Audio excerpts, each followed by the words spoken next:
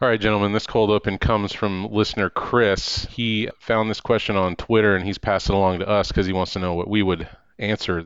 Twitter user @ShadyBoyBand says, if you were the final girl, what song would you want to play at the end of a movie when you grab a shotgun and start fucking shit up? And I guess we got to put ourselves in the role of the final female survivor. Well, that's easy, man. It's a man's world by James Brown.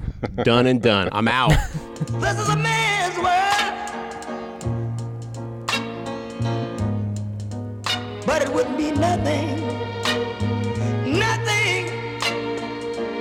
without a woman or a girl. And how are we supposed to follow that up?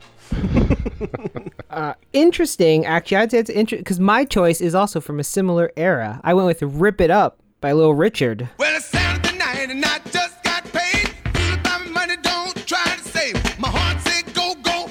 Have a time called Saturday night. Nah, feel fine, gonna rock it up. I'm gonna rip it up. It's a very high octave song, but I thought it'd be a great one. And I don't think it's been used before. It was hard to come up with ones that like people have. There's so many good ones out there already that have been used, but that's my choice. I don't think Long Tall Sally's been used during a final fight scene. That'd be a good one too. This has got high energy. Yeah, that's true. You know, John, speaking on songs that are used and maybe overused, one of the ones that seems really lazily slapped on everything these days would be like Joan Jett's Bad Reputation, right? Yeah. Oh, look, it's the lady gonna fuck some shit up. Better cue that Joan Jett tune. Okay, and nobody has managed to do it better than Shrek. Choice 2, Laverne and Shirley theme song. Yeah, there you go. I decided to go with a metal band that I've been listening to for quite some time by the name of Arch Enemy, particularly the song Nemesis. I'm just really a fan of melodic, chugging metal music.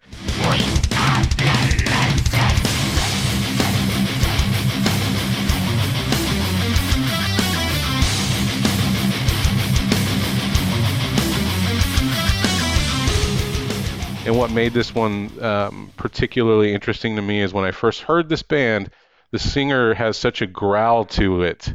The guttural sound of the voice and the singer, I had no idea it was a female singer, man.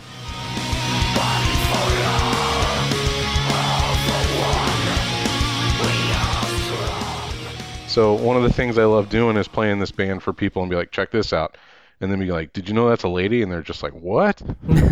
Like, you won't know it's a female until you, like, pull up a picture of the band. So I guess the tone of my movie would be something way more violent and bloody based on that. John, what would your tone of the movie Little Richard song be? Oh, that's a good question. It'd have to be like a lot lighter than a heavy metal song for sure. It would be one like the final shootout in Django Unchained, a situation like that.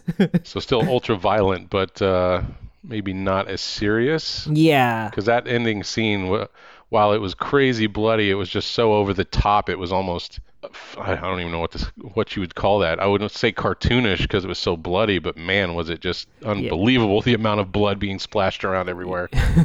Yeah, like farcical. Like it was just so over the top. Yeah, I would think it'd have to be something like that, and that would jive really well with the song. Well, what you said you had a couple other options you were mulling over. What were those? Well, and then I thought, okay, if it were like a little cartoony, I was thinking like Black and Yellow by Wiz Khalifa. And then I thought Shook Ones by Mobb Deep would be a real good dark ending. And in my mind, I was picturing like in Pulp Fiction when they finish the Gimp and Vin Rames is like, I'm pretty fucking far from okay. That would be like the kind of theme where Shook Ones, I think, would work really well. Yeah, I think that would fit in that tone. But I was actually going to say Garrett's song choice might fit a Pulp Fiction movie better, too. Yeah, mine was just mostly just kind of be like, just this like kind of like, that's it. Fed up, taking things, just, I feel like, Man's World by James Brown just is a really good kind of like, I mean, it's a bit on the nose, and I realize that. And I personally have a problem when movies take something that's too on the nose, like in that third Star Trek film they remade, where it was like they played Sabotage by Beastie Boys when they had to sabotage the other ships with sound. I was like, all right, this is a little bit too fucking on the nose. But I don't know. I just feel like, it'd be a really good kind of like counterpoint to a final girl, like just fucking shit up, maybe like getting revenge on people. Garrett, you mentioned that, and every time something horrible like that happens, the sabotage song for Star Trek 3 just utterly obliterated that movie for me. At that point, I was like, I am so fucking over this movie right now. I'm about to walk out, like, cringing. I feel like whoever gets to choose the music thinks they are just the cleverest person on the planet when they put in, hey, look, the song is directly talking about what we're showing you on film. It's like, bro, have a little more nuance and a little more class. You don't have to be so beating on the head with it.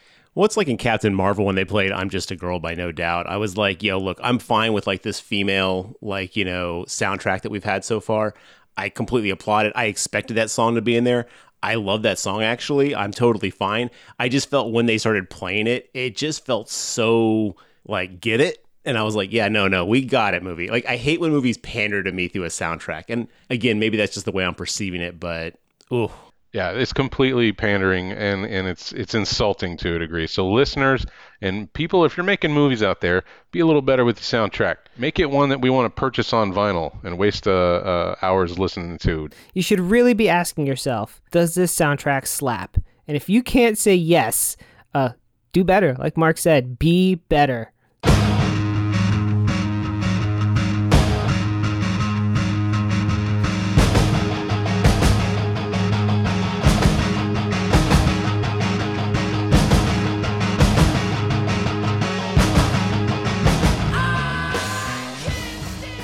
Hey, all you creatures from cyberspace. Thanks for joining us on another episode of the GraveTalk Podcast. My name is Mark, again joined with John and Garrett. Fellas, we're back for another episode today. How we doing? Watching the world burn around us. It's literally on fire in some parts of the country, that's true. It's been a fucking struggle this week, man. Just, mind-boggling. But whatever. We're here to talk about movies. We'll focus on that for now. All right. Well, what have you guys been up to since last time? Not very much. I've actually not watched that many movies, let alone horror movies. I rewatched The Mummy because it went on sale on iTunes, so I bought it in 4K HDR. So that was a great experience. I won't beat it to death because everyone by now definitely knows my love of The Mummy. And then I rewatched Psycho from 1960? Amazing film. Right on. Getting your classic movie watching on. Yeah. Two different eras, but both of them hold up in your opinion, huh? Oh, definitely. I actually bought The Mummy as a pack on iTunes so I can see the sequels because I really don't remember them at all. But the original 1999 Mummy, one of the greats. And then, Psycho, also a spectacular film in a different way. I mean, it's in every way better than The Mummy, but also holds up solidly considering it's, 60 years old. So good job, Hitchcock. Does that box set have Abbott and Costello Meet the Mummy in it? Oh, that would have been amazing.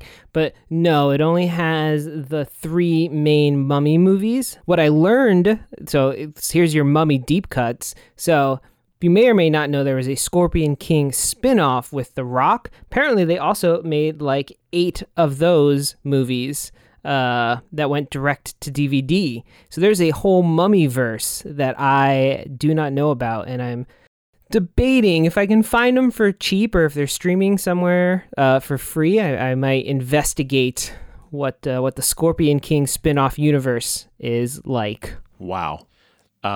Good luck. Well, speaking of classic monsters, it looks like Universal is going to take another crack at their monster line. It was just announced that they're going to bring the Wolfman back with Ryan Gosling. Oh, Jesus Christ. Don't know if that's a good idea or not. I don't know if that dude has the range to be the Wolfman. What do you guys think of this? You don't want my opinion on this. Wolfman is the greatest monster ever created when it comes to classic Universal monsters. I mean, I got nothing against Ryan Gosling personally. I don't think he's a bad actor. I just don't know. I don't think he has the presence to pull off like incredibly menacing. But I wonder if they're going to do it like a Bruce Wayne Batman thing where like he's supposed to be a nice guy, but oh my God, the curse. And when he's in like wolf mode, he's just snarling and shit. I want to know if they're going to make Wolfman talk. Like that's the thing that I worry about. So I don't know, man. It's just, you've had 2 strikes. Do you really want to risk striking out, Universal? Like, just let it go. You fucking gave it 2 shots. You didn't make it land. Just deuces. Time to pack it up, huh? Yeah, fool me once, shame on you. Fool me twice, can't get fooled again. Well, what was the last attempt? Was it the Benicio del Toro one in like 2010 or whatever it was? Yeah, it was the Benicio del Toro one, which did okay. And I think that was the, like, oh man, we should do a whole monster universe thing. Because then the next up was The Mummy, right? With Tom Cruise. Yeah. Oh, jeez. Did the Invisible Man not count? I don't know if that, can't even remember. The one that just came out with Elizabeth Moss. I don't know if it counts, but did you see it? Yeah, it was really good. It's really good. Total sleeper hit. Yeah, but the way it is, though, I don't know if it falls in the pantheon of keeping true to the original Universal Monsters line, or if this is just a concept that someone picked. But I mean, they call it the Invisible Man, so they had to have approval to some degree. Yeah, tough to say. Maybe it does. If it does, then they went 1 for 3. But still not great odds. And I don't know that the Wolfman movie's going to be good. I got a list here from Bloody Disgusting saying what they currently have in the works. Something called Dark Army. There's a movie called Renfield coming out. Garrett, I don't know if you know this, but they're making a Monster Mash musical. Matt, we talked about this already. Did we? We talked about that. And remember I said it could possibly be amazing, but it could also be absolutely terrible. I'm going to be honest. In the past, I've been quick to judge things that I love, and I see it so often from people, nowadays. They might surprise me. They might turn out like one of the coolest fucking musicals with one of the absolute, the absolute greatest song ever created.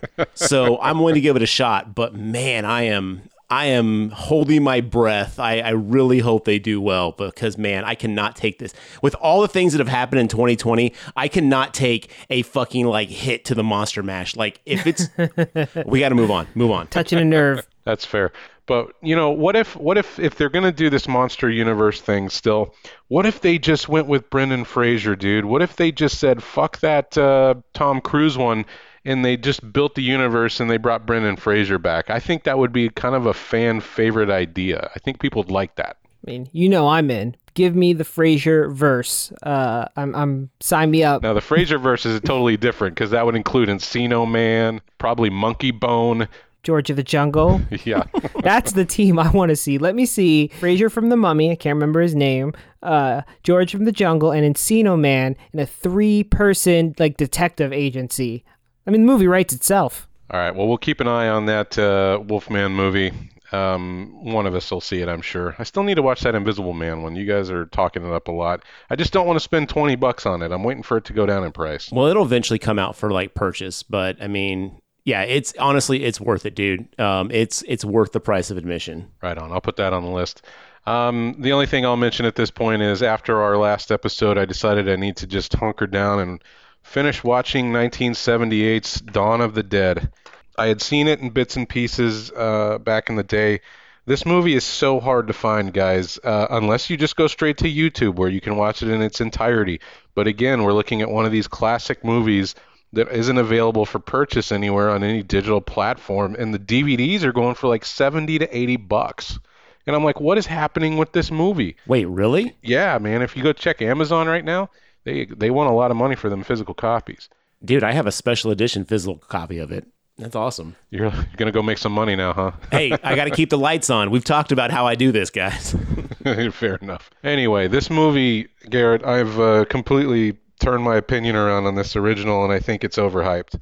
I can appreciate what it did for the zombie genre in the 70s, but it doesn't hold my attention as much as I thought it would. Day of the Dead is a clear superior movie to this one. I know. Again, I'm not taking joy in this because I know how much people love Dawn, but like I don't think many people have revisited Dawn. Like Day is the superior film, and Night of is better than Dawn in my opinion as well. But yeah, I mean, I love Dawn of the Dead for what it is, but it is definitely the weakest of the three. And I never understand why people had this like, yo, that's the best one. And I'm like, explain yourself. Well, it's got a helicopter. Boom. Ooh. Checkmate.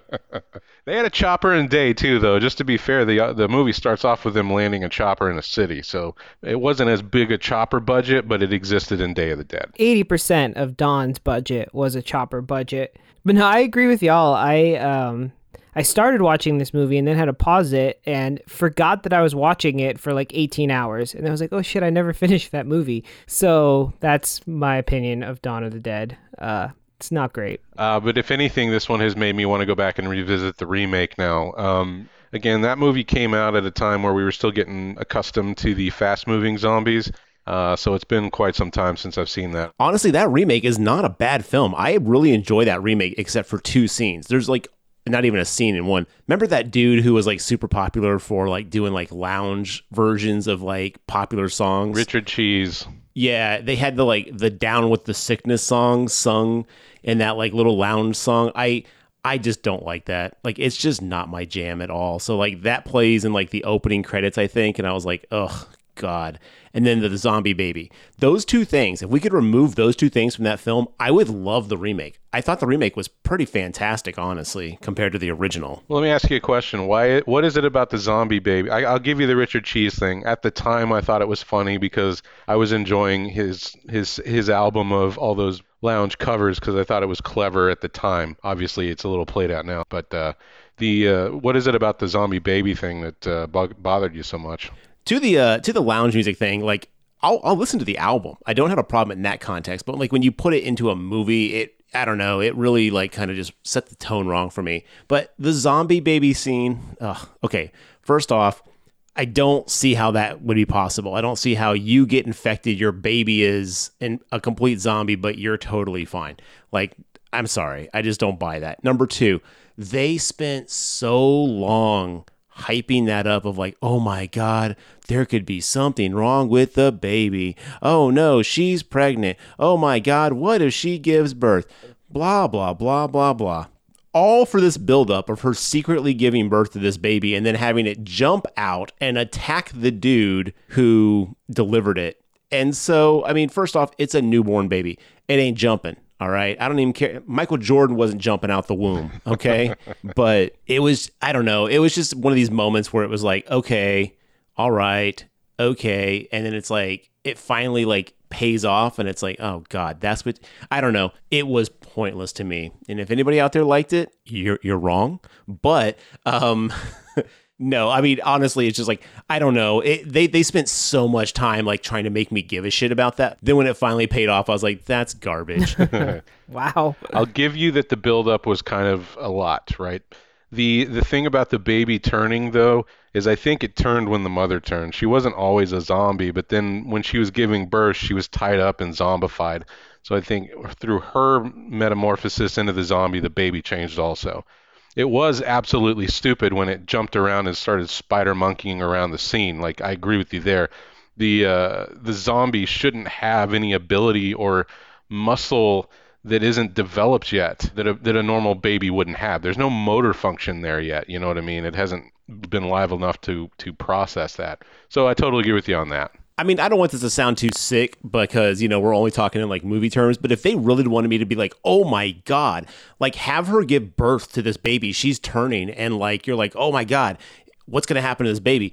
She has the baby and then she snatches it out of the person's hands and then off camera, like fucking eats the baby.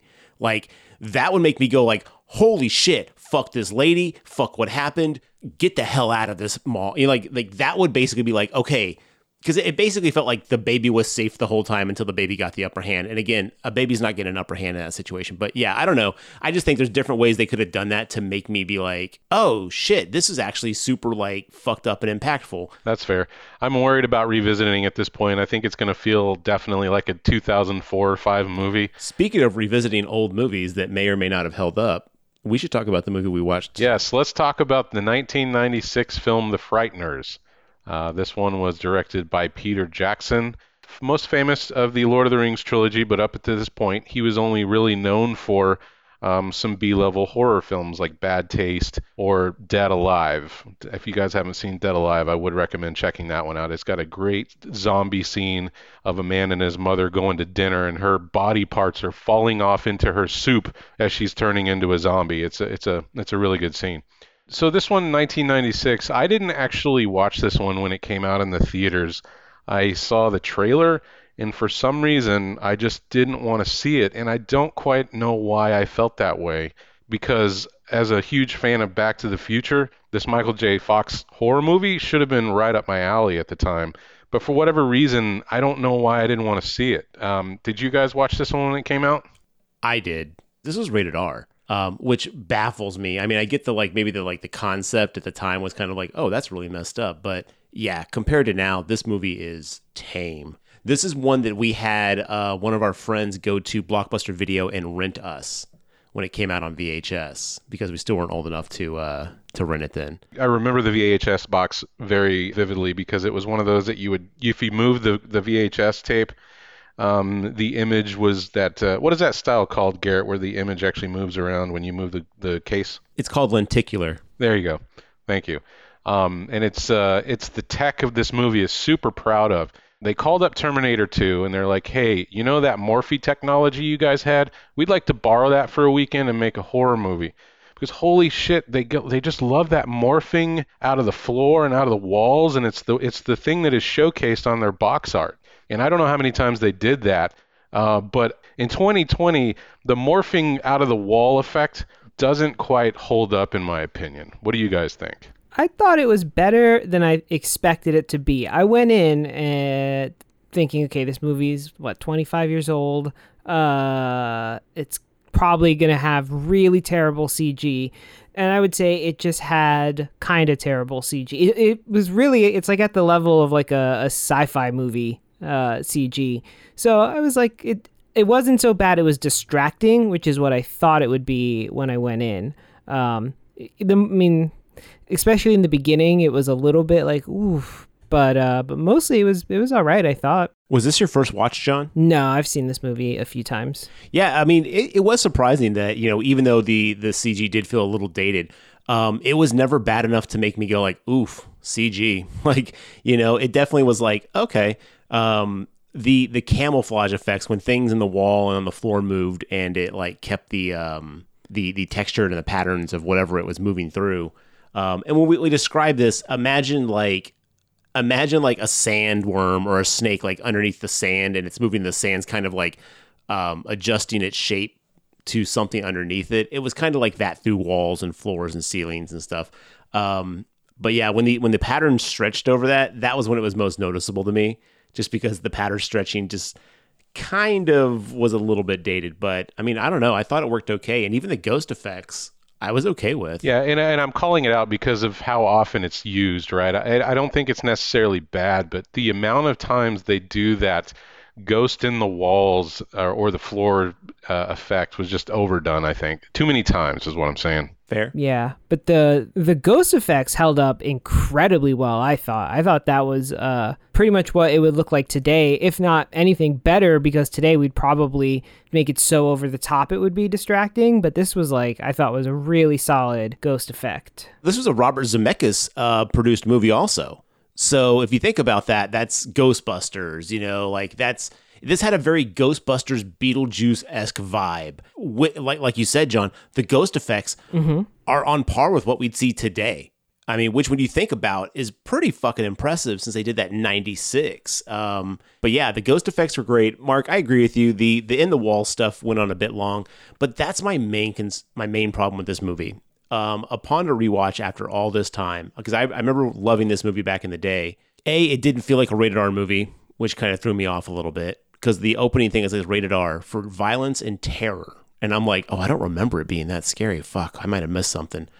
No, it's not terrifying at all.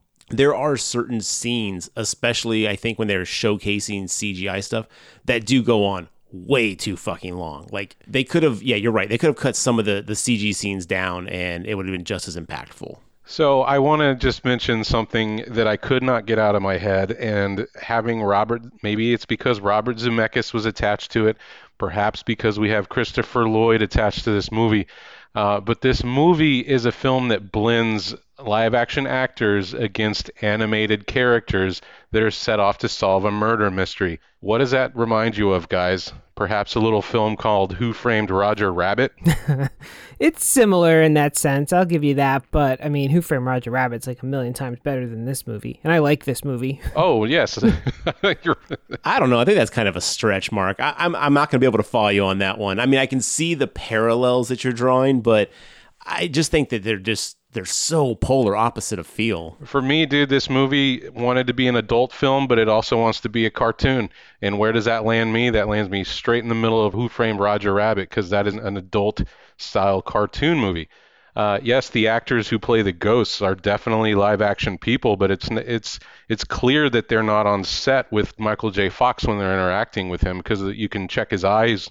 He's looking at a different direction sometimes, and that the actual events are going on. So that's kind of where I draw that parallel. The ghosts are very cartoonish to the point where I was having questions like, okay, what exactly am I supposed to be taking away of the ghost's ability to affect the real world here? There's a point where a ghost gets run over by a car, and he's like a piece of rubber, like a Looney Tunes cartoon where he like pops himself back into shape.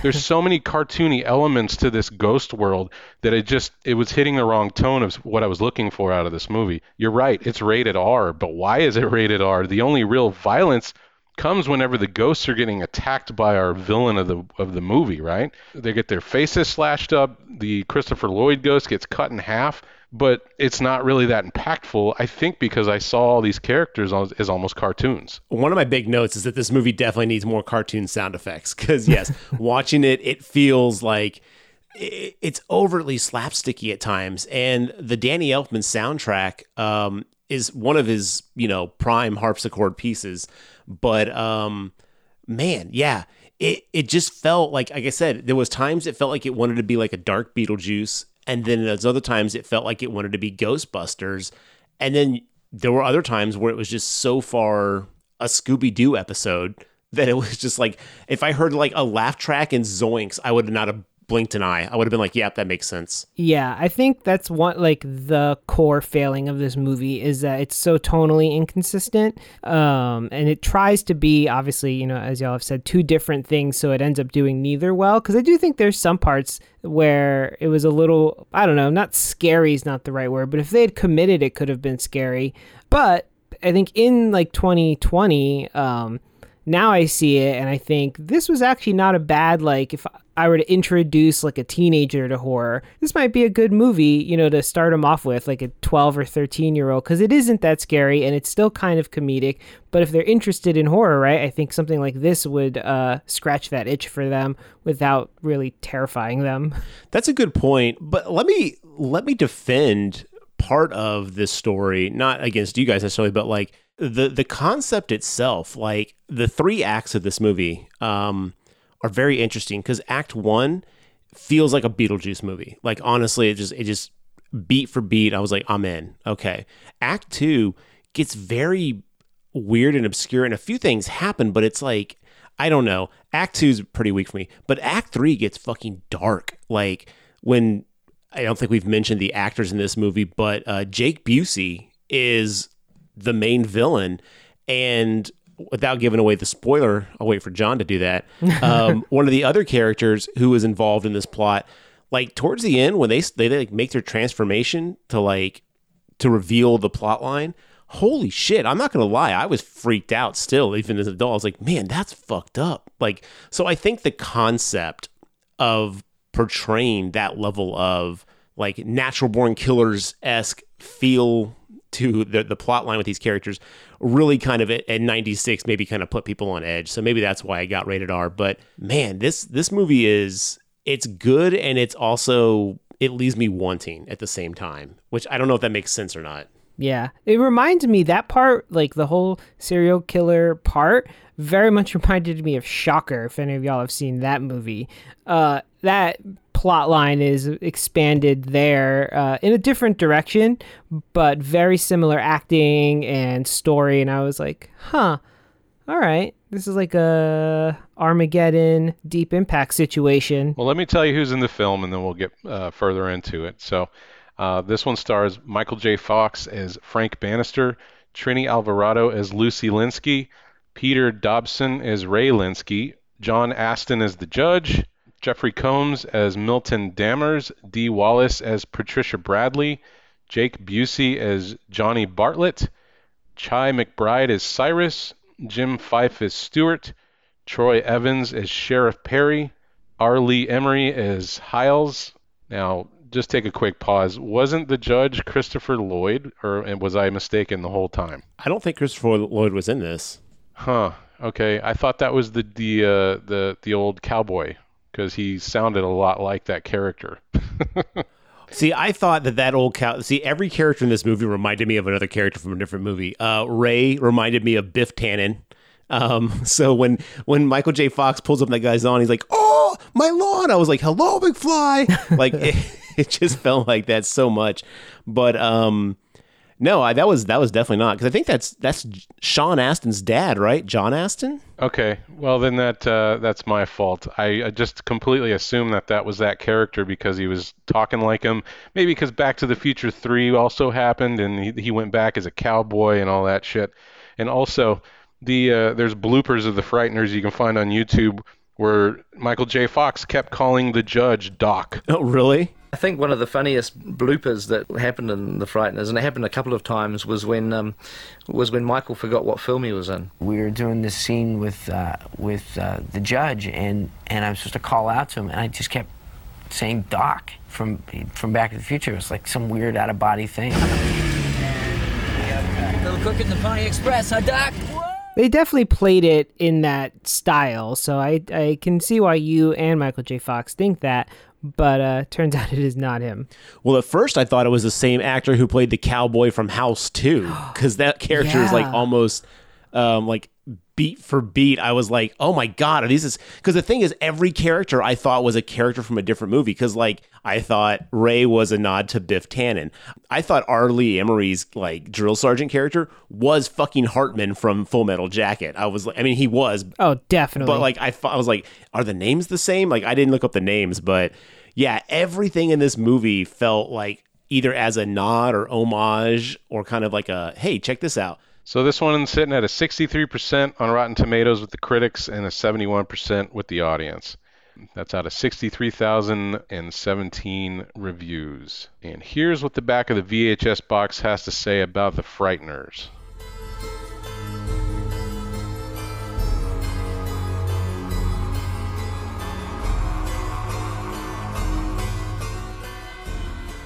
In the sleepy little town of Fairwater, a monstrous evil has awakened. An evil so powerful, its reach extends beyond the grave. Director Peter Jackson and executive producer Robert Zemeckis unleash a riveting thriller with the most spectacular special effects this side of the hereafter. For Frank Bannister, death is a great way to make a living, ridding haunted houses of their unwelcome guests. But as it happens, he's in cahoots with the very ghosts he promises to evict. It's a perfect scam, until Frank finds himself at the center of a dark, terrible mystery. A diabolical spirit is on a murderous rampage, and the whole town believes Frank is behind it.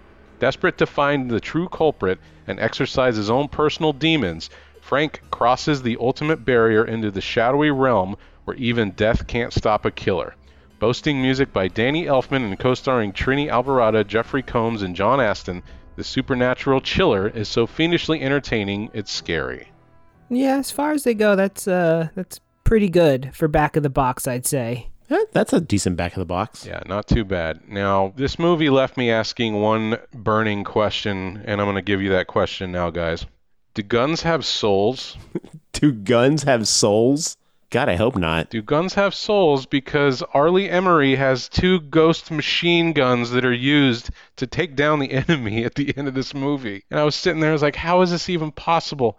I don't know. Michael J. Fox picks him up, and at this point just really just like stuck with me. I'm like, I don't understand this movie's paranormal rules. Maybe you guys can help me out, because it seems like the ghost can interact with humans and not interact with humans at different points of the movie when it's plot convenience. And then we have ghost weapons. So help me out here. Well, I think the ghosts can conjure their own guns, and maybe they're shooting out pieces of their ectoplasm. Because like when Michael J. Fox first goes to the graveyard and we meet R. Lee Emery, he switches into like a whole bunch of different outfits, and he conjures machine guns and boxing gloves. So I think they can pick, like maybe the more advanced ghosts can pick their shape and form and any accessories and armaments that they might need. Yeah, that's what I got from it. So being a ghost means you have any ability you could possibly want at your fingertips. Is that what you're telling me? But it only affects other ghosts. Like, I don't think you could shoot somebody with not a human, but a living person with a ghost gun. I don't think that would be effectual. Okay. Second question for you then. How come the ghost souls have the exact same clothes on they were wearing when they were alive? Do clothes have souls? Maybe, well, I think those ghosts were just shit ghosts. If we assume R. Lee Emery is the pinnacle of ghost power, he was able to change his clothing. That's a good point. I think that's definitely something to that because, I mean, he's all like, everybody get back in your graves. Like, he had control of that graveyard. Holy Jesus! Frank Bannister! Go ahead, I'll handle this. What the hell are you doing in my graveyard? You have been told to stay away! I am not one of your shitty little emanations, Bannister. You cannot push spirits around. You are scum, using spooks to put the frighteners on people. That makes me physically ill. Like, I don't know. Maybe he just was more tapped. Maybe he was more trained in the ways of the ghost. Yeah, he's like a level 5 ghost. Our ghosts are like level 2 ghosts. Or Michael J. Fox's ghosts. Yeah, get your shit together. They haven't leveled up yet. And maybe Michael J. Fox has slowed their leveling progress, if you will. I guess I will take that into consideration, but I feel like this movie could have done a better job of just establishing its paranormal rules because, like I said, a lot of it did seem like plot convenience. Like, we need the ghost to go ahead and touch this person in this scene, but not this scene. You know what I mean? Like, they have trouble, like, whenever you go into the ghost realm, you're falling through the ceiling, you're falling through the walls, you don't know how to be a ghost all that much, but then when they need to interact with the real world, they can whenever the plot needs them to. I think they're learning how to do it, right? Because when, like, Michael J. Fox, late in the movie, becomes a ghost, he falls through the floor, but then he figures it out, right? He's like, oh, okay, here's how I ghost. Yeah. And he gets better at it as he goes through it until, he figures it out. Fair enough. Did you guys know that this was evidently, I just read this, was originally supposed to be a Tales from the Crypt episode? I did not know that. I think that would have actually probably been better. Something tighter. I mean, they wouldn't have had the budget, so the effects would have been, obviously a lot shittier. But to your point, Mark, I think they were stretching an idea longer than it could be stretched, and that led to some of the issues with this movie. I wonder how long is it? Is it 90 minutes? No, 1 hour and 50. Oh, man. See, tight 90 filmmakers. Y'all need to let me edit your films. Get it. Every movie would be 88 minutes. John, I 100% agree with you. If this was like a tight, like 135, shit, even 140, if you really want to stretch it, this would have been, in my opinion, a much more enjoyable film. Because there were scenes where I was just like, this is going on too long. We fucking get it. Like when Judge humps a mummy? What the fuck was that? Cut that scene out. That was so stupid. And now, especially in 2020, I mean, it was problematic back then, but we were all dumb. It's super problematic now because he's like, oh, I love it when they stay still like this. It's like, what the fuck are you saying, Judge? I wonder if the rules are the same for dead people. Okay, John, since you went straight there, I need to say that was the most disturbing scene in the whole film for me, especially when I originally thought it was Christopher Lloyd doing all of that dry humping on a 3,000-year-old mummified corpse of a prince from Egypt. Great Scott. Wait a minute. What is happening right now?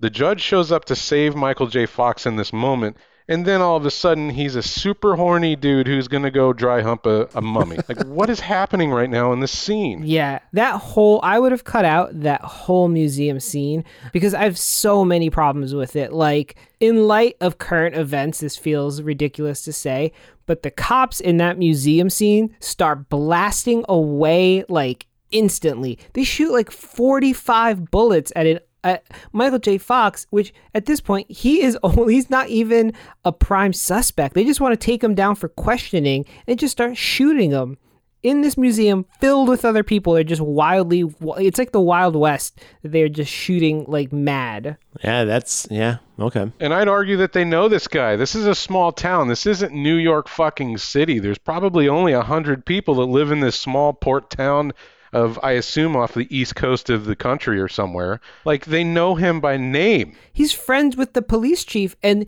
they never, ever in the whole movie bring up the fact that two of the only two deputies in the whole town probably shot that town's like bullet budget at Michael J. Fox in 10 minutes.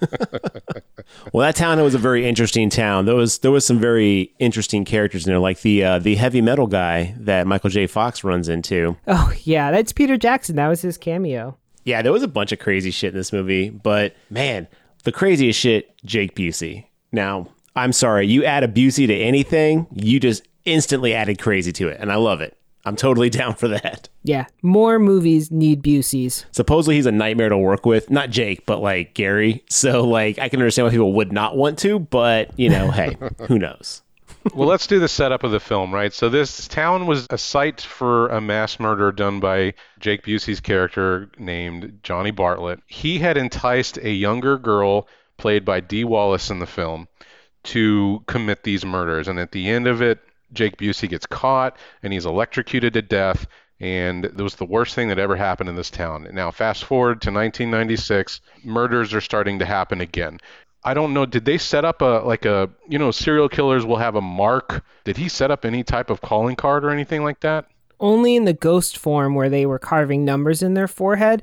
But in the beginning of the movie, the town didn't think it was Johnny Bartlett. They were going on and on about how it was a virus or a health pandemic, that people were inexplicably having heart attacks, which also felt very relevant in 2020. And that's what they were blaming it on. And then they were like, oh, it's Michael J. Fox's character. He's somehow causing all these people to have heart attacks.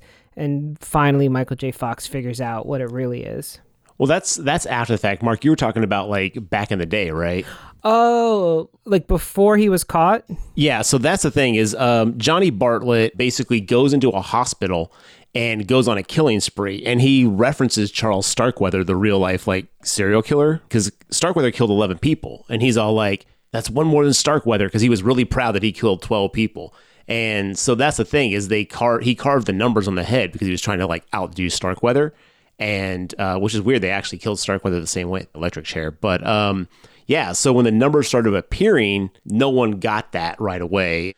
He was trying to get his kill count higher than Starkweather, and he just kept going until he put the numbers on them. But in the flashback, they showed them etching the numbers on everyone's head, including Frank's wife, who they thought he killed, but in actuality was killed by the ghost of Bartlett and his girlfriend. So it was just like, shit. So that's the backdrop of the movie, right? So that's the overarching story that's going to tie this whole plot together at the end.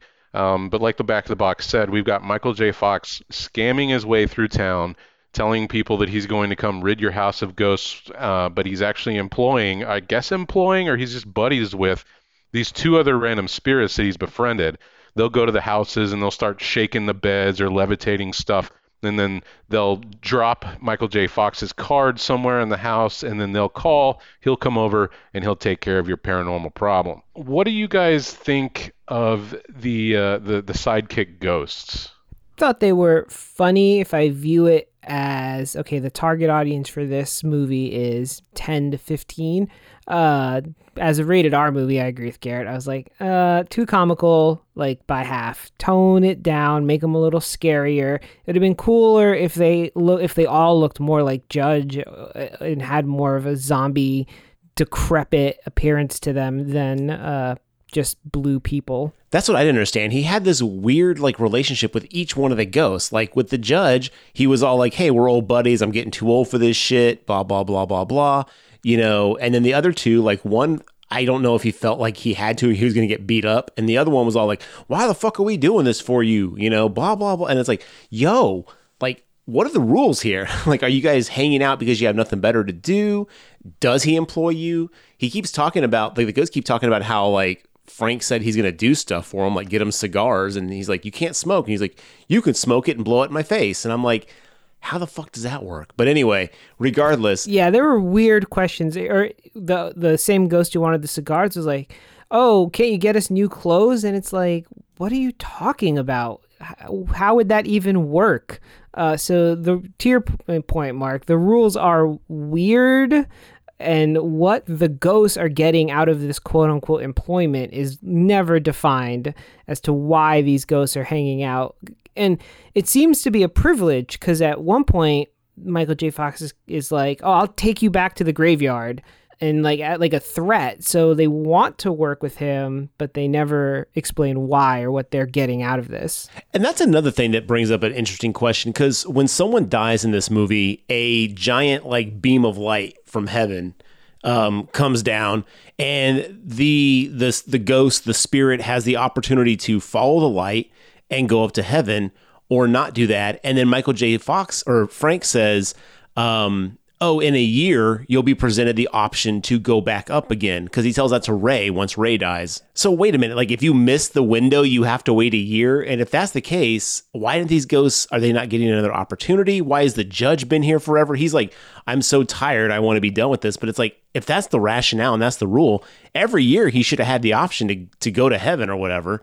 So why are all these ghosts still hanging there? Because when everyone else dies in the movie, they just go straight up the fucking white tube. Yeah, the judge character is very problematic because he doesn't say, oh, I am tired. I want, when the light comes, I'm going to go up. What he says is, I have a nice, quiet grave waiting for me in the graveyard, as if that's where he's going to go be forever. But to your point, Garrett, he'd only be there until the next opportunity, a light, for the light to come, which at most would have been 364 days. So this movie did not plot its rules well. So many questions. And that's ultimately, the more I thought about this movie, the more it just kind of fell apart for me. We've got a 70s soul man ghost named Cyrus hanging out with Michael J. Fox. He's yet to change his clothes in the 20-something years since he died. But, Arlie Emery's over here changing his outfits. He's still playing that caricature. And then the other sidekick is this dorky guy named Stuart. And I don't know anything about either of these characters, really. For a movie that's an hour and 50 minutes, I was hoping to get a little more backstory, or at least character relationship building between these three who are kind of central to the story. Same. And Stuart died, and I'm like, okay, I felt nothing, when he gets taken out by the Grim Reaper ghost. Yeah, I don't, and this movie is not afraid to go back in time and show flashbacks, but yet they opted to not show anything about these characters and to give any depth to the relationship. And yeah, they're so comical, it's hard to take their death seriously. You're just like, oh, all right, whatever. Yeah, because there's that scene where Frank is talking to the judge, and the judge is like, I'm tired. And he's like, well, you're the linchpin of my operation. You have to go in there shooting, and that's what gets them all freaked out. Frank needs the judge, but the judge doesn't seem like he's obligated to be there. Why are they even giving him the time of day? Right. Did he do something for them? But yeah, that's a great point. I didn't even think about that until now. With an hour and 50 minutes, we should have had some kind of tether other than oh, these are my buds. That's about the extent you get to connect these characters. And yeah, because I didn't feel shit when Stewart died. I was like, oh, that's something that happened, And when the judge is doing his thing, it was okay, dude, just go home. Why? Right. I can't see what the judge is bringing to the table anyway, because he's all old and frail, even for a ghost. And their only haunting system is just pick things up and float it around. The judge was not picking shit up. So I don't even understand what he was bringing to the party. Looks like I ain't shooting with blanks no more. Oh, God, I forgot about this fucking part. The movie starts with, an old woman and a 40-year-old woman running through a house being haunted by, the Terminator 2 ghosts. And then it chokes her and cuts her hand. And then that old woman looks exactly, in my mind, like the mom character from Futurama. That's a good point. I love when she yells to the ghost, "You can't have her. She's a young woman." And we all watching this movie looked at each other she's 46. I guess it's all relative though, because that lady was 80. So yeah, later on you find out that the quote unquote young woman being chased around the house by the ghost is the girlfriend who was hooked up with Bartlett doing the murder sprees, and that's her mom trying to protect her and keep her in the house. But yeah, so cut back to the main storyline. Ray's wife is the doctor who went and saw that woman. at the very beginning of the movie, someone dies. There's a funeral going on. And then Frank shows up and he's passing out cards, kind of like, hey, if you need help, he's a paranormal, whatever he is. And they're like, get the fuck out of here. He throws his cards up in the air so people can pick them up and use them. Then as he's driving home, he is driving like a maniac, which basically sets the tone that he's a terrible driver. Or is that he a terrible driver because of what happened with his wife? I don't know the difference there because they never explain which one. He barrels onto a yard, like through a fence, a white picket fence, into a yard, messes up the yard. And that's when Ray, Bobo Biff Tannen, comes out and he's like, my yard, what have you done? You know, like, okay, fine, you're going to pay for this. And then Michael J. Fox is like, cool, you know, call me, we'll do this. We don't need to get lawyers involved. And then that night, Ray and his wife, who's a doctor who went earlier to see the young woman earlier that day. So their house is being haunted now. There's all this shit going on. The bed's lifting up. And I do love the fact that the ghosts are like, man, we tweaked our backs lifting that bed. It was heavy. And I'm like, really? So you can be hurt by doing manual labor as a ghost. That kind of sucks. But that doesn't make sense because you can be a magician. Everything's at your fingertips like machine guns. Like, why would you hurt yourself moving a bed? Yeah. Well, they also complain about riding in the trunk. Why would they? They're like, oh, there's not enough space in the car. What the fuck are they talking about? They're ghosts. Well, no, he won't let them ride in the car because he doesn't want them to get ectoplasm on everything. So he makes them ride in the trunk. Oh, yeah. And evidently they get sick from riding in the trunk. That's the thing is he gets squished by a car. They get like whipped around like fucking balloon animals like that have just been popped and they're completely fine. But riding in a trunk makes them sick, which is, oh God, it's so weird. But anyway, so Lucy and Ray's house are being haunted. They end up calling Frank. He's like, wait a minute, I thought I tore that card up. How is that here? Frank shows up and it's like, oh yeah, it's your classic, you know, and he's grifting him. He's scamming him. And he's like, oh, I got rid of your ghost for you. I do love that he shoots holy water out of a gun. He just opens the microwave and squirts some holy water into there. It's like, all right, dude, that's funny. Yeah, he pulls out this gun. And they gasp, and he's like, "It's just holy water. Don't worry about it. It's a water gun." I've never had an automated water gun. I always had to do one that you had to pull the trigger and pump it yourself. Those are reserved for kids with money, Garrett. That was not us. Yeah, me either. That was obviously an expensive water gun too, because it looked exactly like a gun. Like it didn't even have the red tip, nothing. Which, by the way, very dangerous. Michael J. Fox, Frank, don't be doing shit like that. So anyway, he rids the house of ghosts, and he's like, "Oh well, we can just forget that I ruined your yard, and you don't have to pay for that, and then we'll call this all even." And Ray's like, "What a scam!" So as he's about to leave, he sees a number carved onto Ray's forehead. And it's like 36 or something like that. And he's like, what's with the number? And everyone's like, what are you talking about? We don't see it.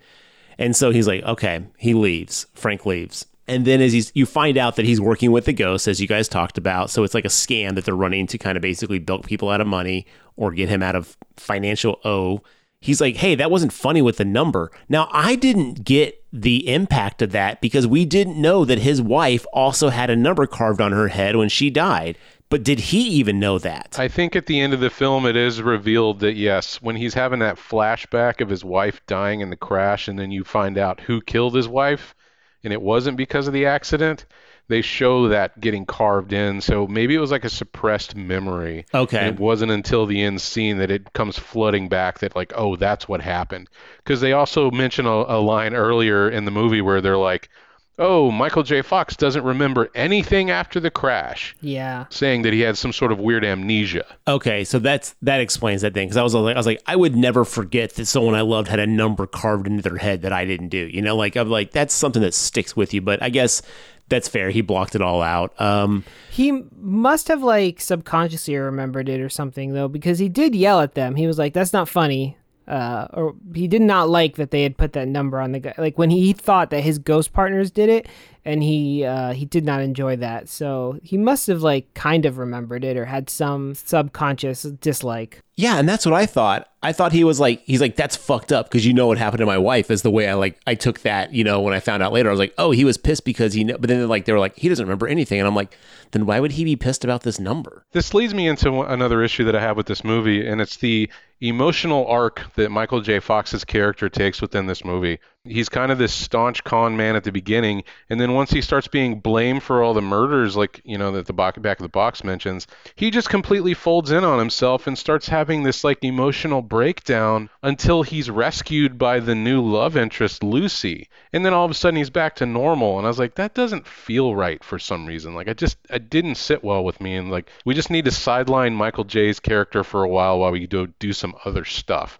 Yeah, this goes back to like this movie doesn't know what it wants to be, because I don't feel like any of the adults in this film act like how regular people would act. It feels like how children think adults behave. Because like Ray Lansky is also a comic doofus, like hothead.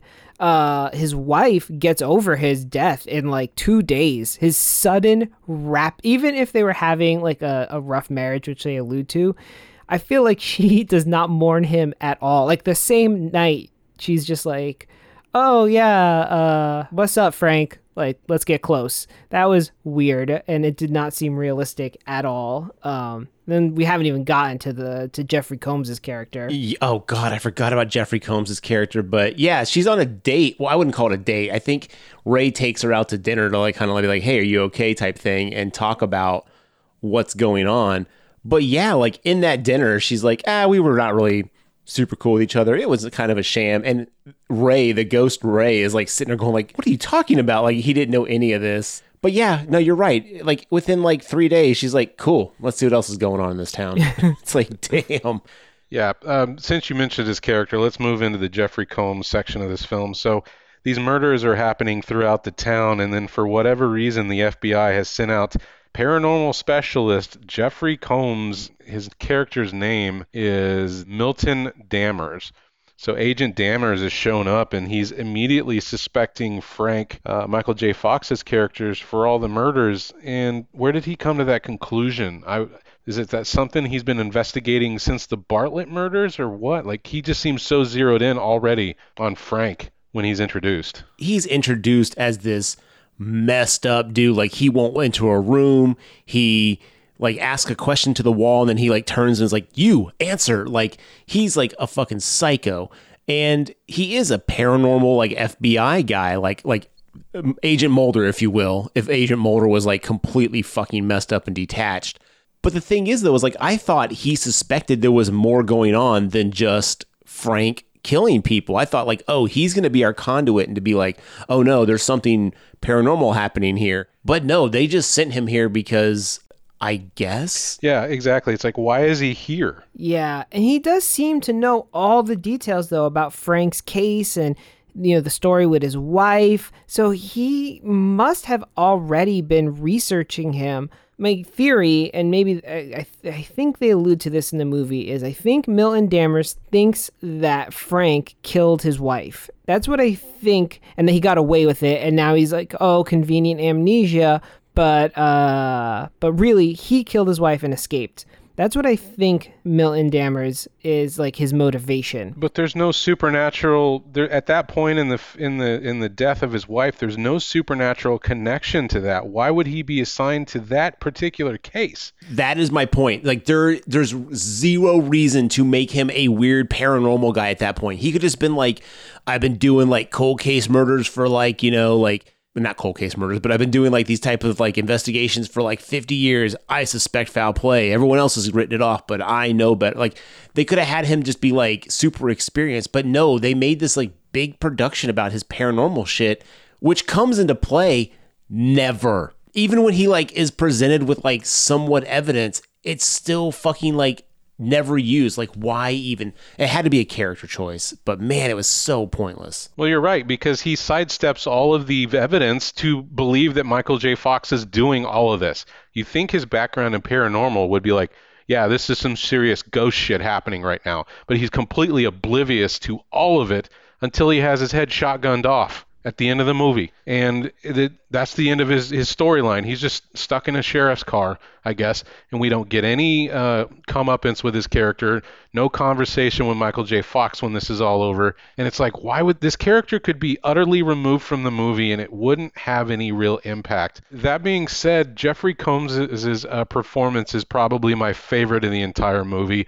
Him and Dee Wallace, I think, are the standout actors in this film, even though I don't really like Combs' character. I think he did a fantastic job. I agree with that. Yeah, I agree. And I think the scene where Jeffrey Combs is interrogating Michael J. Fox is one of the best scenes in the movie. Just from a pure acting standpoint, I think everyone did a really great job. Even if it did end up taking a ludicrous turn, I thought the whole scene was well shot. There was all these close-ups. It was structurally and technically done really well. Yeah, no argument there. Yeah, that character comes and goes, and he pushes the plot along against Michael J. Fox at different times of the film. But ultimately, I feel like you could remove him from the movie, trim down the plot, made it just be a story about the local police chasing him, and it would have been a tighter movie for it. And that would have been a better play out, because you have the local police who know him and are like, man, he's been through so much. Oh my God. But what if he actually did do that? What if the evidence keeps showing that maybe they're like, oh my God, maybe we were wrong. This is going to be a difficult choice because, man, but no, that's not what we get. We get this outside benevolent force that is there just as a plot device. Man, I don't know. This movie's just irresponsible. So the movie keeps going, and we start seeing more and more people get killed. The ghosts and Frank are now seeing this Grim Reaper type thing show up, and take the souls out of people who before they die, Michael J. Fox, I keep calling Michael J. Fox, Frank is seeing the numbers carved on their head, but they're crazy glowy, light, numbers on it, but it's clearly the numbers. And as the plot goes, you realize that the Grim Reaper character is actually Gary Busey's ghost going around increasing his kill count because he's going to have the highest serial killer kill count ever. And it all builds up. There's a bunch of bullshit that happens in there, but it all builds up to this thing where Lucy is now, I guess, involved with Frank. They're starting to be a couple to some weird degree. The ghosts are tagging along and trying to help uncover who the Grim Reaper is. Some of them get killed in the process. It's a whole thing. And then you finally, it's revealed that it's actually Jake Busey. Bartlett, basically getting his kills from beyond the grave. But in that process, you also find out that his girlfriend was the young woman from the old house early on, and she's still helping him kill. She's still in love with him, and we'll do it from behind the grave, she's fucked up. And that's the plot line I think was definitely at the time was this is way messed up. This is going to be an R. Dee Wallace's character, Patricia Bradley, she's the girl that was his sidekick, Johnny Bartlett, back when the murders were happening before his execution. And throughout the movie, Dee Wallace plays this character very timidly, very, I guess she never matured past the event, right? She still seems very childlike. And to John's point, she's like a 45-year-old woman living with her 80-year-old mother, and she's still acting like she's 14. It's whenever it's revealed later on as the plot goes on that she's part of the combo team, the Bonnie and Clyde style of murder team. All of a sudden, she flips the switch and she's gone crazy.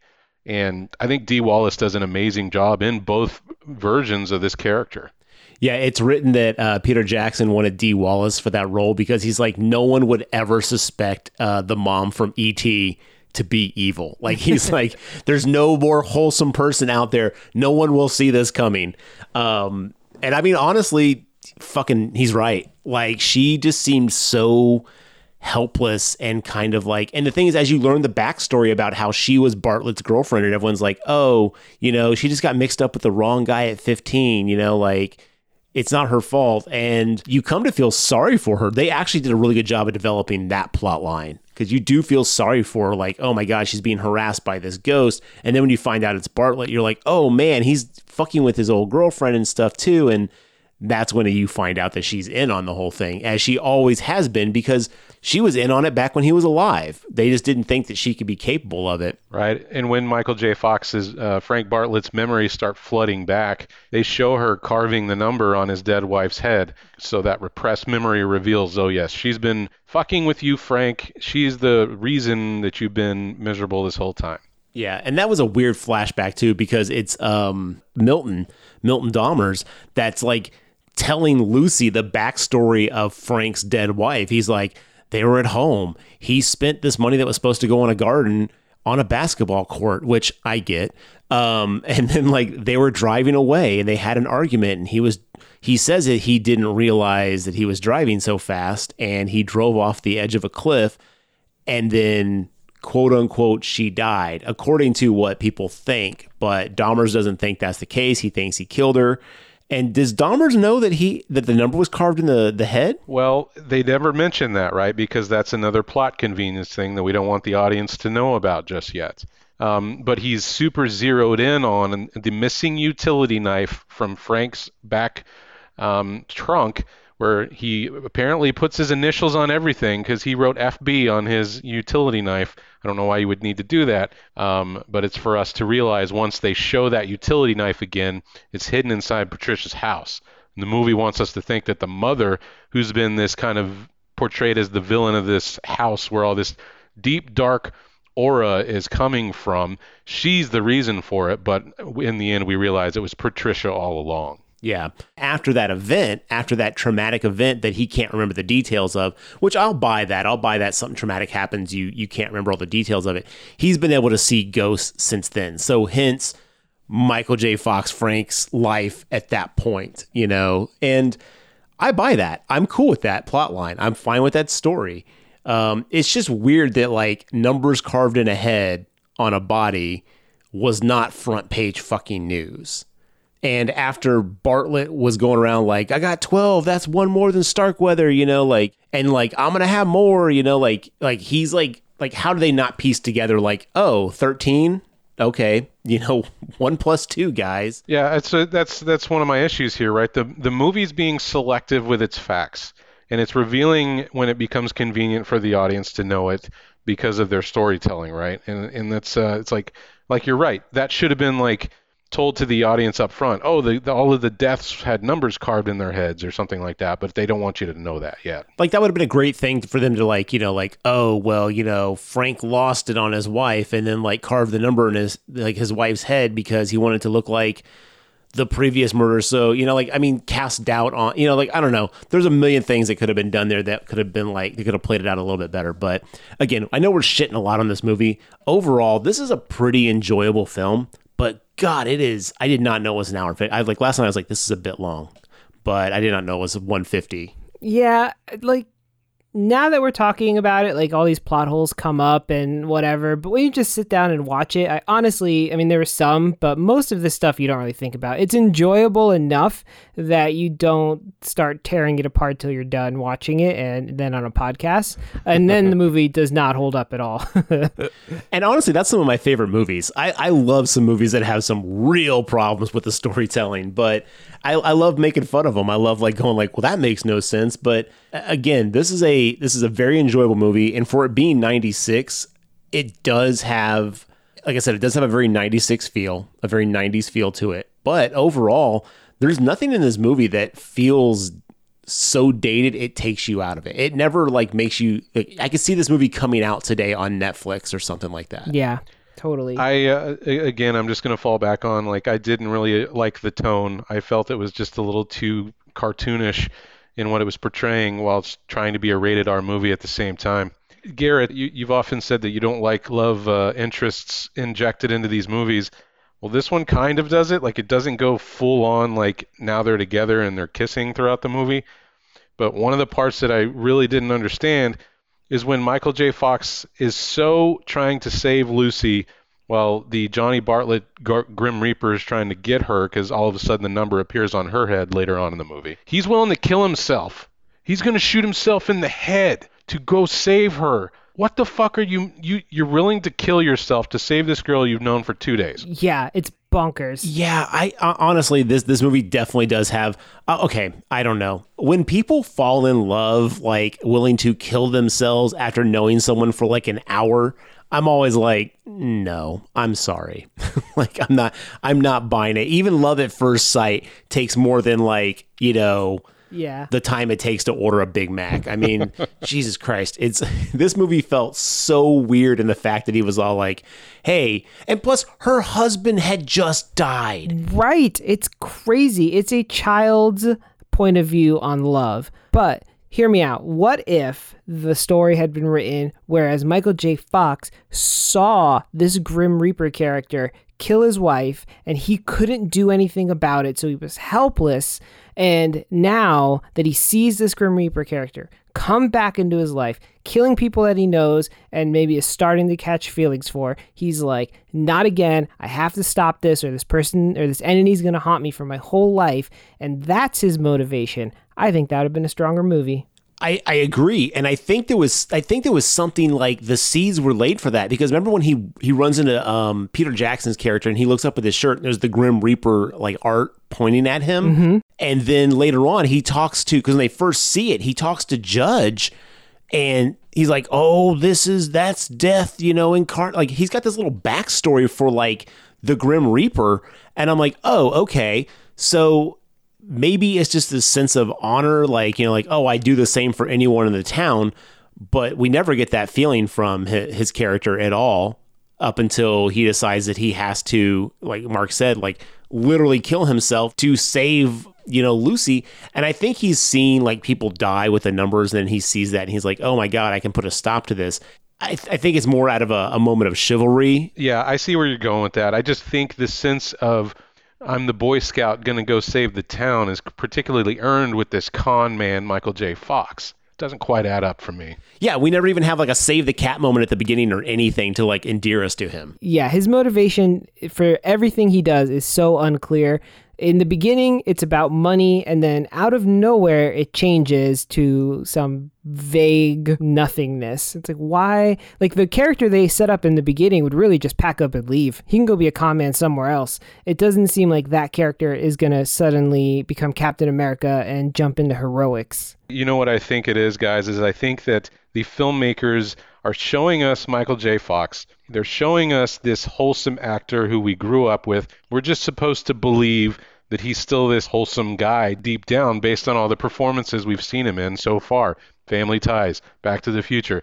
You know this kid. He's a good kid. Of course he would stand up and be the Boy Scout at the end of the movie. Which makes sense in theory, except for the fact that everything they've shown me in this movie has basically shown that he's kind of self-centered, only concerned with himself, not really thinking of others. I mean, he's handing out his business card at a funeral. Like, he's, again, everything we've seen from this character shows an aloof person who really doesn't think outside of himself. I mean, even with the ghost interactions, they're like, hey, you promised to do this for us. And he's like, you can't enjoy it anyway. It's like, that's not the point, dude. If you promised that, fucking follow through. The judge is like, I'm tired. I want to go back to my grave, my nice, quiet grave. And he's all like, you're the linchpin to my, like, scam. And at no point do we get the fact that he's altruist in nature. And damn it, if like out of nowhere it's all like, well, I have to do this now. And it's only from that like dinner and interacting with her loosely that we get an idea that, oh, maybe he kind of thinks she's cool or likes her or something like that. But again, we've had the span of a day and a half, maybe.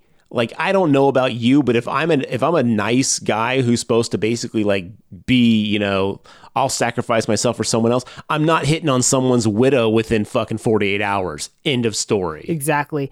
I mean, I really think they should have just cut whatever 3 or 4 frames of this movie they needed to cut to make it PG-13 and targeted this as a children's movie.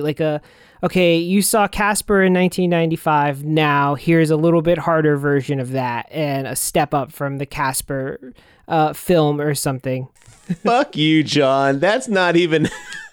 you could have gone with anything else, but you went with Casper, arguably the most 8-year-old movie in existence. Sure, and I think this movie would have been the graduation point for that class of children, right? Okay, you saw that. Now it's 2 or 3 years later and you're looking for something else. You're like allowed to pick your own movies. I don't see why you wouldn't pick something like this.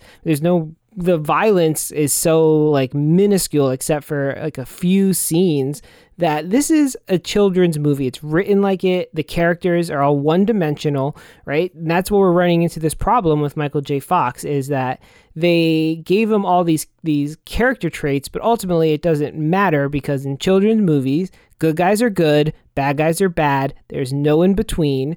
And the good guy is always going to do the good thing. And in this case, the good thing is, saving Lucy and fighting for the town. So no matter what character traits they gave Michael J. Fox, this is the only thing he could have done because he's the good guy.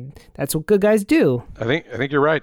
That's dead on. But I just found this out as you were going off on your rant there. This was supposed to be a PG-13 movie. According to IMDb, it says when Peter Jackson learned during post-production that the MPAA was going to give the movie an R rating, despite many efforts to go for a PG-13 rating, he made Milton Dahmer's death scene more gruesome by blowing up his head, instead of just having him shot in the chest and blown through the chapel doors. Well, let's talk about that scene for a second, because I had a problem with that too. This violent act of blowing a man's head off with a shotgun is completely undercut by the fact that the ghost's soul is still there in place.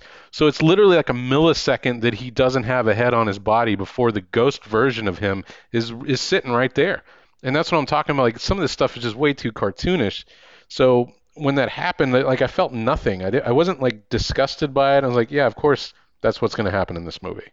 I can't believe this is the version of the film they added gore to. What was the MPAA on in 1996 that they gave a less gory version of this movie an R rating? I guarantee you, hey, Mark, look up real quick when Natural Born Killers came out for me, if you would. I think it was like 95, but I guarantee you what got this movie its rating is the insanely creepy, hardcore serial killer couple and carving the numbers on their head.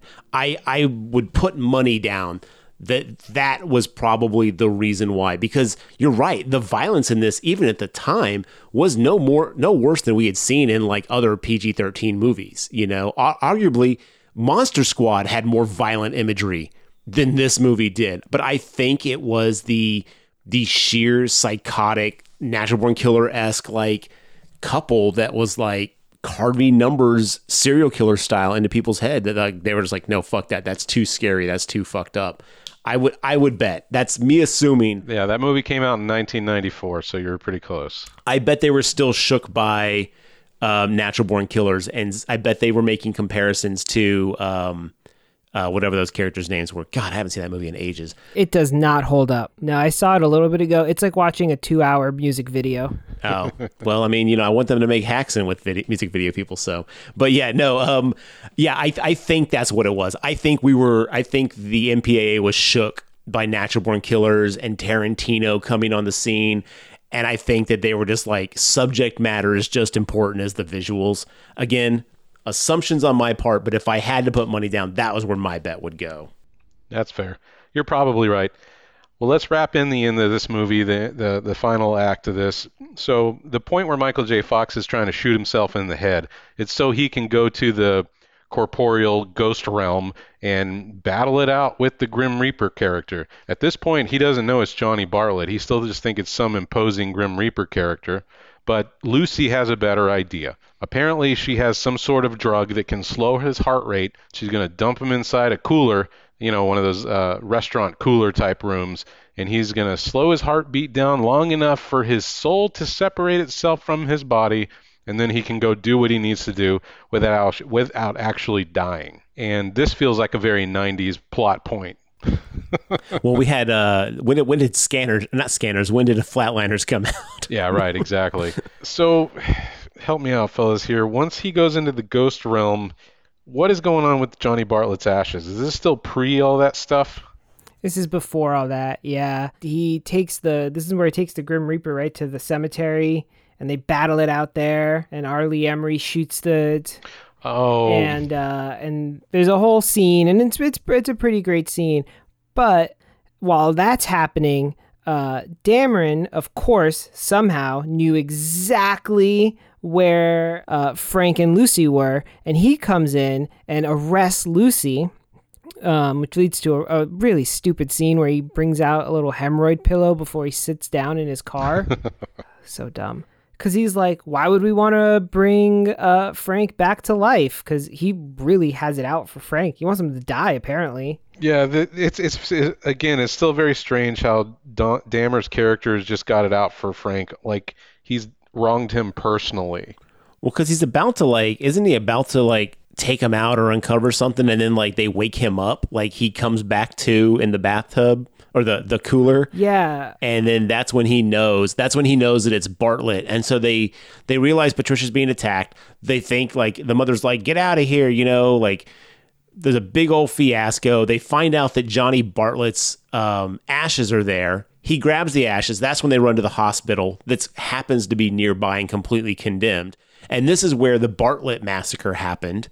That's when they're like, oh, we can go to the chapel and we can use the holy ground there to basically expel his spirit, which has one of the white portals just there. So do all chapels and churches just have a white portal at all times? I guess. Yeah. That's what I'm assuming. Yeah. It's what it seemed like. This town also suffers from movie small town syndrome, where it's like, okay, it's a small town, but it apparently has a newspaper, a museum, an abandoned hospital, mansions. They're very inconsistent with the size of this town. Well, it's big enough. I mean, I feel like it's Astoria from Goonies. It's small town vibe, but it's big enough to have a newspaper, things like that, But and 3 cops. Hey, look, all right. They're very efficient at what they do. They are trying to get to the chapel. They're being chased by Dahmers. They're also being chased by Dammers, not Dahmers, Jeffrey Dahmer. They're also being chased by Patricia, who is trying to kill them because the jig is up at this point. They now know that she's working with Bartlett to kill people, and she's completely fucked up still. Yeah, Dammers actually dumps out the ashes of Bartlett. So while Frank is trying to run into the chapel and consecrate the ashes or whatever the hell the process is called, Dammers shows up and hits Michael J. Fox and takes the ashes and dumps them out on the ground. And then that's when Patricia rounds the corner and blows off Dammers' head. And then all the while, I think Lucy's stuck in the elevator for whatever reason. Because I would take an elevator in a condemned hospital. Jesus Christ, just common sense, people. I don't understand what Dammers is going on about. He's like, these ashes must never be released. Pours them right out. It's like, what are you? See, I thought his storyline was that he knew that this stuff existed, the paranormal serial killer shit existed, and then he was going to he's like, people have to find out, it has to be real, so that way they know I'm not crazy. I thought his whole thing was to try to justify what he knew, but no. I kept thinking he was going to turn out to be a bad guy. When you first watched this movie, oh, you're working with Bartlett. That would have made a lot of sense to me. Because that's how he acts. Ooh, that would have been really interesting if you found out that he was an FBI guy who became obsessed with Bartlett so much that he wanted to carry on his work or something. He wanted to carry on his work, but then someone else was doing it and he felt jealous and he had to know, oh man, there's so many things that could have been done with that could have made his character way fucking more interesting. Or just make him the cynical non-believer in the paranormal. That is what his character is doing this whole movie. He doesn't believe any of it's real. So why put him in the paranormal department where they show off, okay, Jeffrey Combs opens his shirt to show off all these ritualistic scars he has on his body. He's been through shit. So he would have seen something by now that should have made him believe, right? But that's not the direction they took the character, and it's just confusing. Well, evidently there's 14 minutes of movie that was edited out, and one of the scenes that's on the deleted scenes on the Laserdisc where Dammers talks about some of his most horrific experiences being undercover in the paranormal cult. You want to know how I got these scars? He evidently has an extended scene where he talks about some of the more horrific shit that he's seen under his thing. So again, I don't want the movie to be longer, but that would have been more interesting than just some of the shit that we did see. But man, Yeah, so it all wraps up.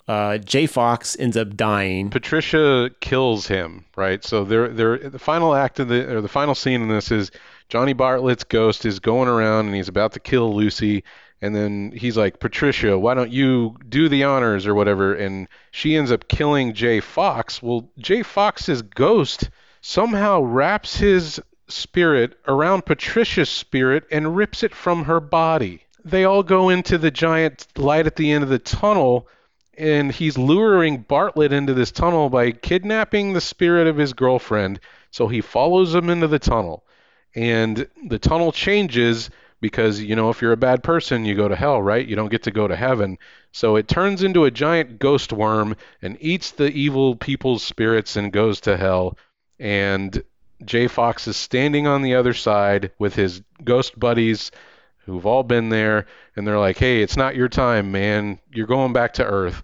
And that's basically how this movie ends. Yeah, that's wild. But how does he know how to rip someone else's spirit out of their body? I have to interrupt you there, Mark, because you skipped over two things that like drove me absolutely crazy at the end of this film.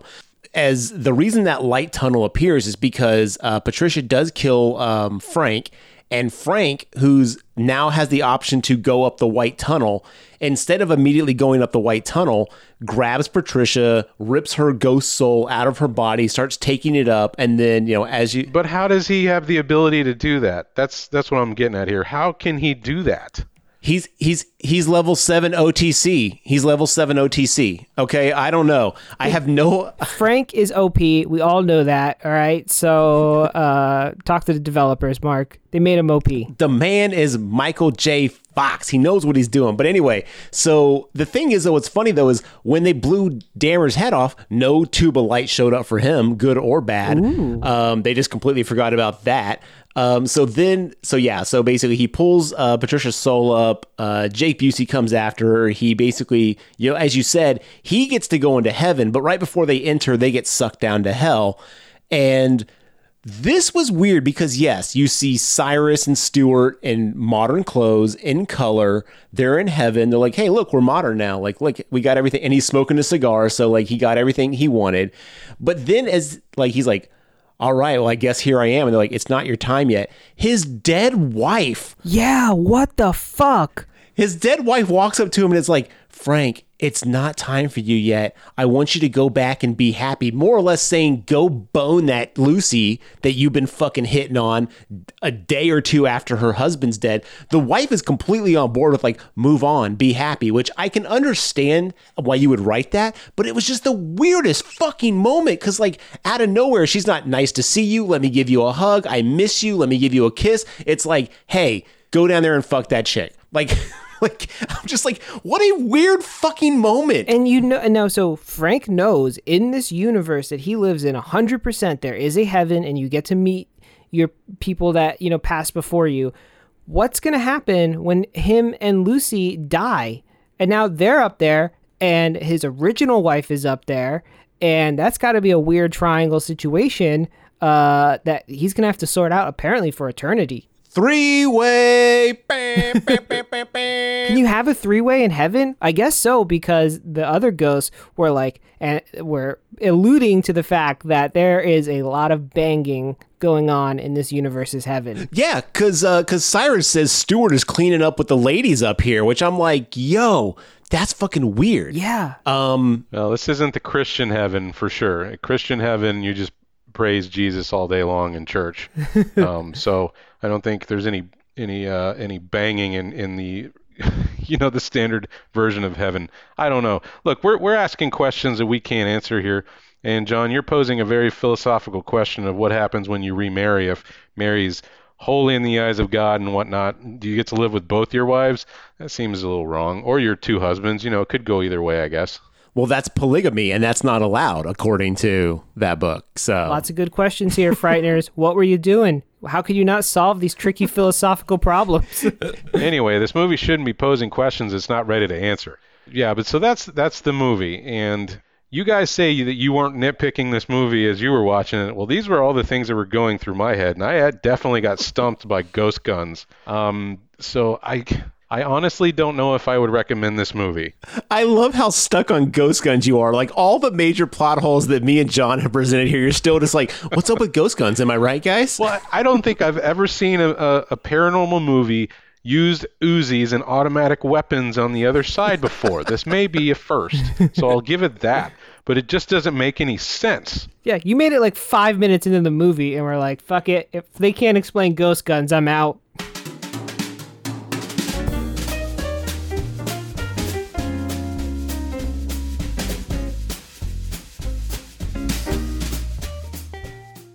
I will say one of my favorite parts of this movie, though, is watching how the ghosts haunt, quote unquote, haunt houses, and you see them just picking up babies and moving shit around. And so now, whenever I see ghost movies, I do think of this movie, and I just picture a ghost physically actually doing these activities, and it's pretty hilarious. Poltergeist is no longer scary when you think about it from that direction. Yeah, and that scene you're talking about, John, where the babies are floating in the air, I got a real, like, Honey, I Shrunk the Kids vibe out of that. Yeah, exactly. Yeah, that felt like Ghostbusters 2 to me. I was just like, oh boy, here we go. Yeah. Also in that scene, one of the ghosts makes a reference to the fact that one of the babies shit itself and stinks, and he didn't want to hold it. So ghosts can smell? That scene has a million problems. Like, all this haunting shit happens. She sees the card, then she's like, oh, Frank, whatever, he's a con man. And then immediately the ghosts are like, no, don't. She knows you're a con. That's a good point. She didn't realize that the ghosts were in on it. She had no concept of that. So she's like, oh, he's a con man. These must be ghosts playing into his scam. Like, how? Yeah, there's no reason for her to fucking stop. Your babies were floating. Yeah, like, if he's a con man, you still have to figure out why were your babies in the air, lady. That's crazy. I love that. You still got to figure out why your babies were floating in the air. Oh God! All right, I'm done. I can't anymore with this movie. This movie is so problematic. I don't think it's funny enough to be a comedy, and I don't think it's scary enough to be a horror movie. It's just weird. It's a weird slapsticky ghost cartoon to me. Yeah, that being said, I honestly don't think I can recommend it based on everything we've said today. It's too long and too weird. And that extended cut you're talking about, Garrett, that they cut 14 minutes out, I heard that they cut that stuff out because it even made it more slapsticky and cartoonish. Oh, wow. That was another reason that stuff got cut out. Well, would you guys recommend it on the revisit? Yes, but maybe not to a discerning horror viewer. But if you have someone in your life who is like a kind of horror fan or scares easily, or is, I think, in your early, like, preteens to early teens years, I think this is a good movie to watch with them. But obviously, if you're, like, really into horror movies or logic, this isn't the movie for you. If you're into logic, don't watch it. I would say that if someone came up to me and was like, yo, I love Beetlejuice, I wouldn't recommend this movie. If someone said, I really love Ghostbusters 2, because you guys know how I feel about Ghostbusters 2, not the biggest fan, which is weird because I really like the Girl Ghostbusters movie. Anyway, side note, if people were just like, yo, I really like Ghostbusters 2, I would recommend this movie because it feels like that. It's like, it's comedy, but also not funny enough to be a comedy, but it's also not scary enough to be a horror movie. Oh man, it's a hard call. I would recommend it in very specific situations. When this movie came out, it wasn't really a success. It was a box office disappointment, only bringing in $29 million on a $26 million budget. It came out against Independence Day, which was a sweep-away success that year. I think everybody went to the movie that summer for that one. And Jackson also cites the issues being with the marketing. You know, we talked about the box, that image of the face coming out of the wall. He didn't like that, apparently. He said that that's part of the reason he felt it didn't do as well, because it didn't tell the viewer what the movie's about. And I think he's absolutely right on that fact. Yeah, the box is scary. The box made me think it was a horror movie, and that's why we wanted to rent it. And the movie is not. It is not scary at all. But I feel like I remember the trailers for this, and I feel like the trailers really advertised it as like a comedy, like a kind of a goofy, fun, but it came out in the summer, which is also a weird time for it to come out. Oh, Frighteners, you're such a weird film. For sure. Well, you guys got anything else you want to talk about before we wrap up? No, just again, to all our listeners, thank you guys. Times have been tough all around, and we can't even begin to communicate the struggle and the shenanigans that people are going through right now. But we're going to keep kicking out episodes for you guys. So thank you for listening. If you have any, input or ideas or anything like that, hit us up, social media, all that fun stuff. Mark's still doing his last drive-in watches. I saw you last night. They did Cannibal Holocaust and what else? A Joe Piscopo zombie cop buddy movie. You could stop right there. I'm sold. Dead Heat from 1988 is the name of that one. Okay, nice. I mean, yeah, he's still doing those. Thanks for being out there. Keep your head up, guys. We'll keep kicking out episodes for you. So thanks. Yeah, and also if you guys have any ideas for cold opens or questions you want us to answer on the episodes, feel free to hit us up and we'll take a look at them. Do you guys like Frighteners? Have you seen it recently on a rewatch? Why don't you let us know on our social media? We're on Facebook, Twitter, and Instagram. You can find more of our content at thegravetalk.com. We'll have another episode out in 2 weeks, and correct me if I'm wrong, fellas, but is that going to be in fabric this time around? That is in fabric. Okay, In Fabric, about a killer dress. It's an A24 film. It's probably going to be, I don't know what to expect, to be honest with you, but I like the idea of a killer dress, so that's why I chose it, and we'll see if everybody ends up liking it at the end of it. So get that watched and catch us next time. Well, thanks for joining us, and we'll see you then.